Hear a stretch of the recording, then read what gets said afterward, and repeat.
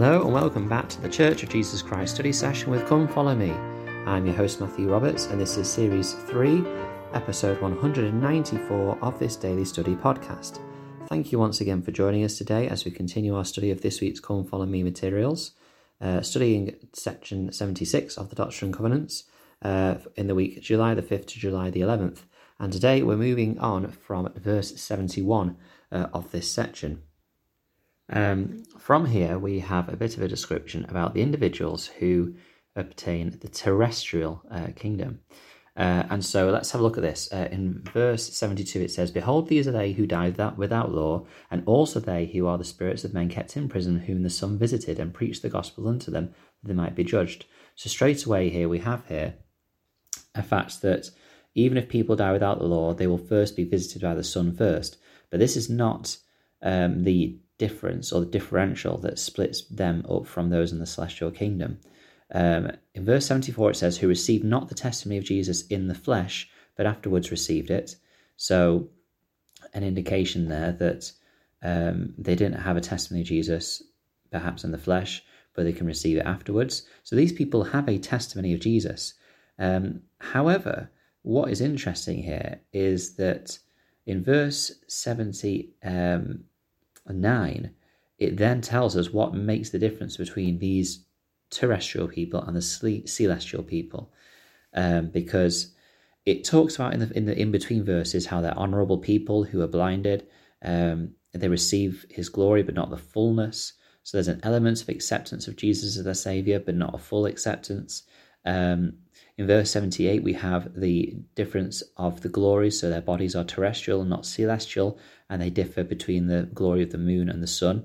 And again, we have the moon and sun as indications of difference, I think, between the glories. The fact is the sun far exceeds the glory of the moon, and yet the moon still has enough power and enough light to illuminate the world beneath it. And so a mortal way of being able to explain the difference in glory between those, I think, is what we have here. But then in verse 79, I think this is one of the key points about those in the terrestrial kingdom. These are very good people, wonderful people, but the one difference is the Saviour, is their relationship with him and their acceptance of him as their Saviour. Because in verse 79 it says, "These are they who are not valiant in the testimony of Jesus, wherefore they obtain not the crown over the kingdom of our God." And then the vision of the terrestrial kingdom ends. Now, this is interesting because I think that this particular verse is a key one to helping us understand what makes a person eligible or, be able to receive the celestial kingdom, and what makes a person then eligible to receive the terrestrial kingdom. President Ezra Taft Benson said this, quote, "Concerning those who will receive the terrestrial or lesser kingdom, the Lord said, These are they who are not valiant in the testimony of Jesus, wherefore they obtain not the crown over the kingdom of God. Not to be valiant in one's testimony is a tragedy of eternal consequence. These are members who know this latter-day work is true, but fail to endure to the end. Some may even hold temple recommends, but do not magnify their callings in the church. Without valour, they do not take an affirmative stand for the kingdom of God. Some seek praise, adulation, honours of men. Others attempt to conceal their sins, and a few criticise those who preside over them." Close quote. Now, we can listen to that list, and we can worry that perhaps sometimes we are those people, and perhaps we need to change. And if we need to change, then we should change. What do? We repent.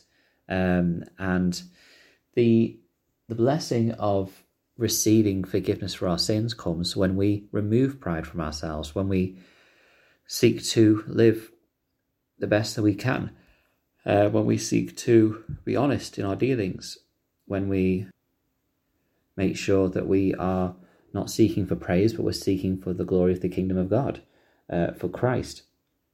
And I think that is the difference between the celestial and the terrestrial. And it sounds like that the terrestrial kingdom will be full of wonderful people. These are people who are wonderful, good people who perhaps know that Jesus is the Christ. And actually, it indicates that they received not the testimony of Jesus in the flesh, but afterwards received it. So it indicates that they have to have a testimony of Jesus. And so this is where we have a lot of individuals who perhaps in the spirit world will be taught about Jesus and accept him, but perhaps not feel the desire or the love that will then drive them to make changes or accept proxy ordinances that are done for them so that they can then receive the celestial kingdom. These are people who are good people, and the terrestrial kingdom sounds like it will be a lovely place to live because of all these honest and true and good people that will live there. It will be a wonderful place, like the earth, but far more exceeding that in its glory. And it's fantastic. But of course, I'm sure that those individuals that have a testimony of Jesus will then recognize, once they are judged in that kingdom or in that state or that glory, that they could have done more, that there could have been more to what they have. And that will be the thing which will be that regret that they'll have to have. But again, the grace of Christ to make it possible that we can receive blessings and joy and peace, even those individuals that are not valiant in their testimony, that they will still also receive through Christ and his grace that blessing. But for me, like I said already, the key difference here between those who are of a terrestrial kingdom and those who are of the celestial kingdom is their personal relationship with the Saviour, is how much do they accept him as their personal Saviour and strive to live his gospel. That is the one clear key difference between the terrestrial and the celestial kingdom. I'm actually going to skip ahead to another verse to illustrate this point a bit further. In verse 110 it says, "And heard the voice of the Lord saying, These all shall bow the knee, and every tongue confess to him who sits upon the throne forever and ever." So everyone will have to bend the knee and say that Jesus is the Christ, even those who are in the celestial world. But I think, again, one of the key differences, we'll talk about the celestial world tomorrow and those individuals who reside in there, and perhaps they will be of a different caliber of people, those people that, as it says, I'm going to share this quote by Robert D. Hales because I think what he says is a really good springboard into this thinking that I've just had, or I've been having as I've studied this. He says, quote, "Every person in the world at some point in his eternal progression is one day going to have to come to the moment of truth when he must answer the question, 'What think ye of Christ?' Think of that. At one point in our eternal progression, each one of us is going to have to answer the question, 'Who is Jesus Christ?' We are told that every eye shall see and every ear shall hear and every knee shall bow and every tongue confess that Jesus is the Lord. When all men shall stand to be judged of him, then they shall confess that he is God." Close quote. So there is going to be a moment that every individual will be confronted with the Saviour, with his glory and with an understanding to some degree of what he has done for everyone. And they're going to have to decide, do I accept him as my Saviour? Because, as it says, every knee shall bow and every tongue shall confess that he is Christ and that he is the Lord. But what it doesn't say is that they shall all accept him as their Saviour. And I think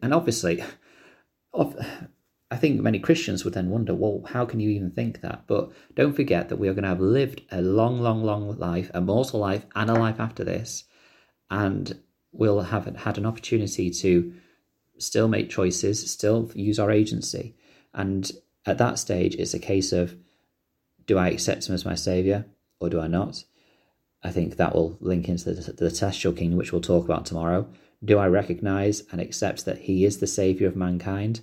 And I have a testimony of that, and I believe he is the Saviour, but I am comfortable living the way I am, perhaps, and I don't want to sacrifice all, strive to become like him. Perhaps that's the terrestrial state. And then in the celestial kingdom, we have those who do believe he is the Saviour, who testify that he is the Saviour, so have that testimony that we talked about yesterday. But then obviously that goes a step further, and that means they then take that belief and that testimony forward even further and are baptized, receive cleansing from the Holy Ghost, live the gospel in their life and strive to keep the commandments. That is the celestial state. And so the terrestrial kingdom, finishing off this study, is a place of great peace, of great glory, but not as good as it could be. And of course, we know that those family that sealing power that belongs in families will not be present in the celestial kingdom. And of course, it is further and distant from our Father in heaven and our Saviour in glory as well. Thank you very much for listening today. I hope you've enjoyed the study. Please join us tomorrow as we continue with our study about the Telestial Kingdom and finish off this section. I've learned so much from this. And again, one of the biggest things that's come out from this section is Christ, is how central he is to all of these kingdoms, how he has made it possible for all within these kingdoms to have a measure of glory and joy and peace, but how it's our relationship with him that determines how much glory, joy, peace, personal satisfaction, I think, as well, we have from all of this experience. Please do follow the Facebook group, Church of Jesus Christ Study Session with Come Follow Me, and you can email ldsstudysession@gmail.com. Thank you for your time, and until we meet again.